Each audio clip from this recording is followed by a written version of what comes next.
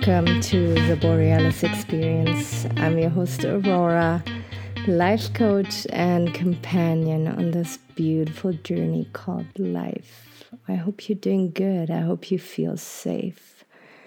I hope you are in a good space mentally and emotionally.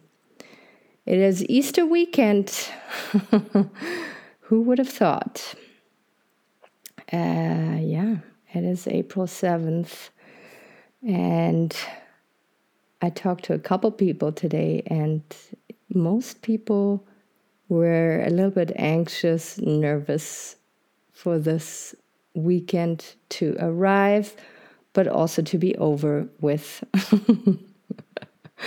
I think I attract people who are fairly authentic and usually tell me exactly how they feel. There's no beating around the bush, so I always get to hear about the nitty-gritty details that, of course, are safe. I'm not going to share them with you here and anything, but it's quite interesting how we put ourselves in position where we feel anxious and nervous, and we do it to please others, to, keep harmony, to keep the family together. And at the same time, are we being honest with ourselves? Are we being authentic with our true nature?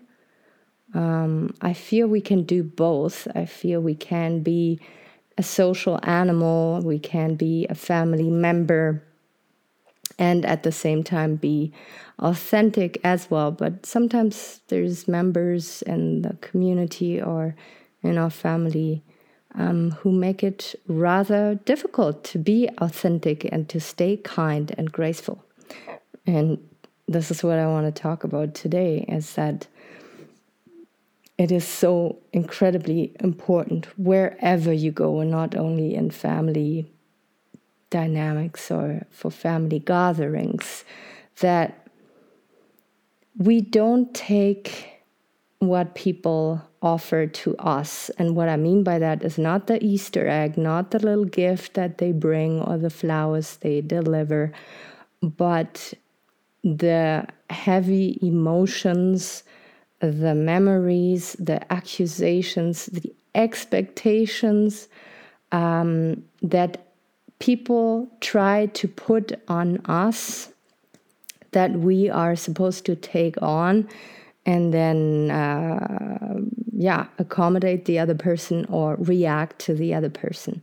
We can be selective, and this is one of the biggest parts of coaching when I work with my clients, is to really become a detective about what brings you joy, which connections are nurturing and good for you, and which connections are we going to gently and gracefully address, clear up, or even push further away from us without causing a big dramatic reaction or response in the other, which cannot always be controlled, but to have the intention to make changes in a smooth way and not dramatic way, and to find out who are the people that are good for you and who are the people that you can learn from and feel inspired by, and who are the people that you can just keep a little bit at a distance. Don't get me wrong, sometimes we get triggered by people because we need to heal. It's not their fault by how they show up. It is how we react to them and how we can learn to heal when we feel triggered. So not to blame others, but to look internally where we can grow and expand and just let go of insecurities a little bit more. But when it comes to people who are very unhappy with their lives and they just take it out on us through, sarcasm or weird comments, rip shots, we don't have to take that anymore. We live in 2023, where everybody may be offended for one thing or another. No, I'm just joking here, but we are in a time where emotional evolution is required. Let's put it that way. And it's a great thing. We don't have to expose ourselves to stupid, silly bullying anymore, right? I was born in the 80s, and nowadays I'm just happy to go to bed at night not feeling bullied or harassed or humiliated or attacked emotionally, because back then, I don't know, we just were very rough on each other. And now people who are rough on other people are being called out. And I really wish that existed when I was little, when I was at school. But I want you to claim this beautiful emotional change that the world is going through right now, and to stand up for yourself, to stand up for others who might not hear this episode, and you hear it and are being reminded next time you witness somebody bullying another, and to have sentences ready, like, how did you mean this? What do you mean by what you just said? I feel really uncomfortable with what you just said. I feel you are seeing this from your perspective and don't really understand where I'm coming from. I feel that you are taking out your insecurities on me. Sentences like that can totally take out the wind out of somebody's sails. Like a sailboat sails. Who has weird intentions, mean intentions, or is just full on unaware, so unaware, and they don't even know how they make you feel. And this is how we can teach people how to handle us. Not handle us, I want to find a different word. How to treat us, exactly. You don't need to have people treat you poorly. You don't need to allow that. And I really don't like how there's like this whole talk about narcissism and empaths out there. And yeah, we both exist, but I think all people have both sides inside of themselves. And depending on what they're exposed to, they react a certain way.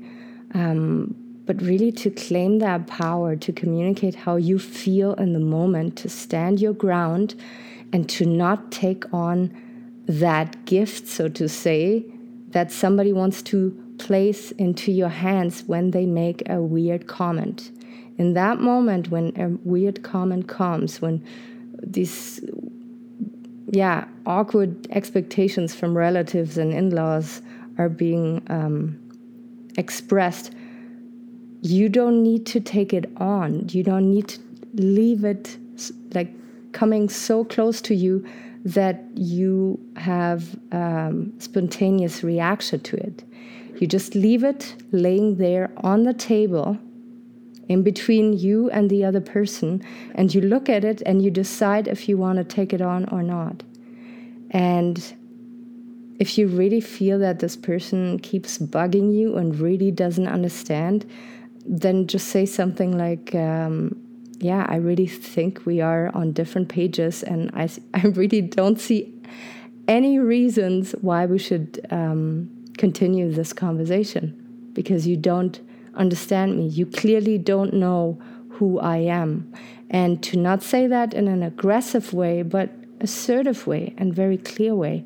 And that way we can protect ourselves from weird mental attacks or unawareness from other people. And honestly, you actually help the other person. You not only show them how you want to be treated, but they might think about their behavior and react differently in the future with other people, and talk differently, more kinder with other people.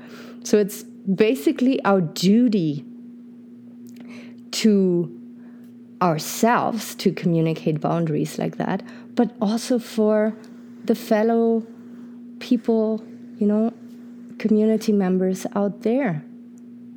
If there is a bully in your community, you don't need to call them out and put them on a pedestal and throw rotten tomatoes at them, but you can be very clear with them, and then they will change with time or leave. They will leave because nobody, reacts to their attacks or hooks anymore. So I want to make sure always, always, always that you feel connected, that you feel the love, that you feel that you can reach out when something is bugging you. And so I encourage you to connect with me over Facebook and shoot me a question there, or request an episode, or share with me what's bugging you, and then we can go from there. I make no claims of being a mental health, practitioner or a doctor. I'm none of that. I'm a life coach. I'm a yoga teacher, and I truly care about the people in my community. But if there's anything I can do for you to help, please don't hold back. If you like this episode, make sure to press the subscribe button. Give me a rating of 5 stars if it sounds right, or a review. It helps tremendously to support more people out there who need to hear this. And if you want to buy me a coffee, of course, I'm not going to buy coffee with your precious goods, but I'm going to invest it into the Yurt Experience, which is a physical location where I offer relaxation classes. And I'd love to see you there in the future and have you recharge your batteries, enjoy silence in the forest, and a beautiful fireplace in a Mongolian yurt. All right, without further ado, happy Easter and so much love, Aurora.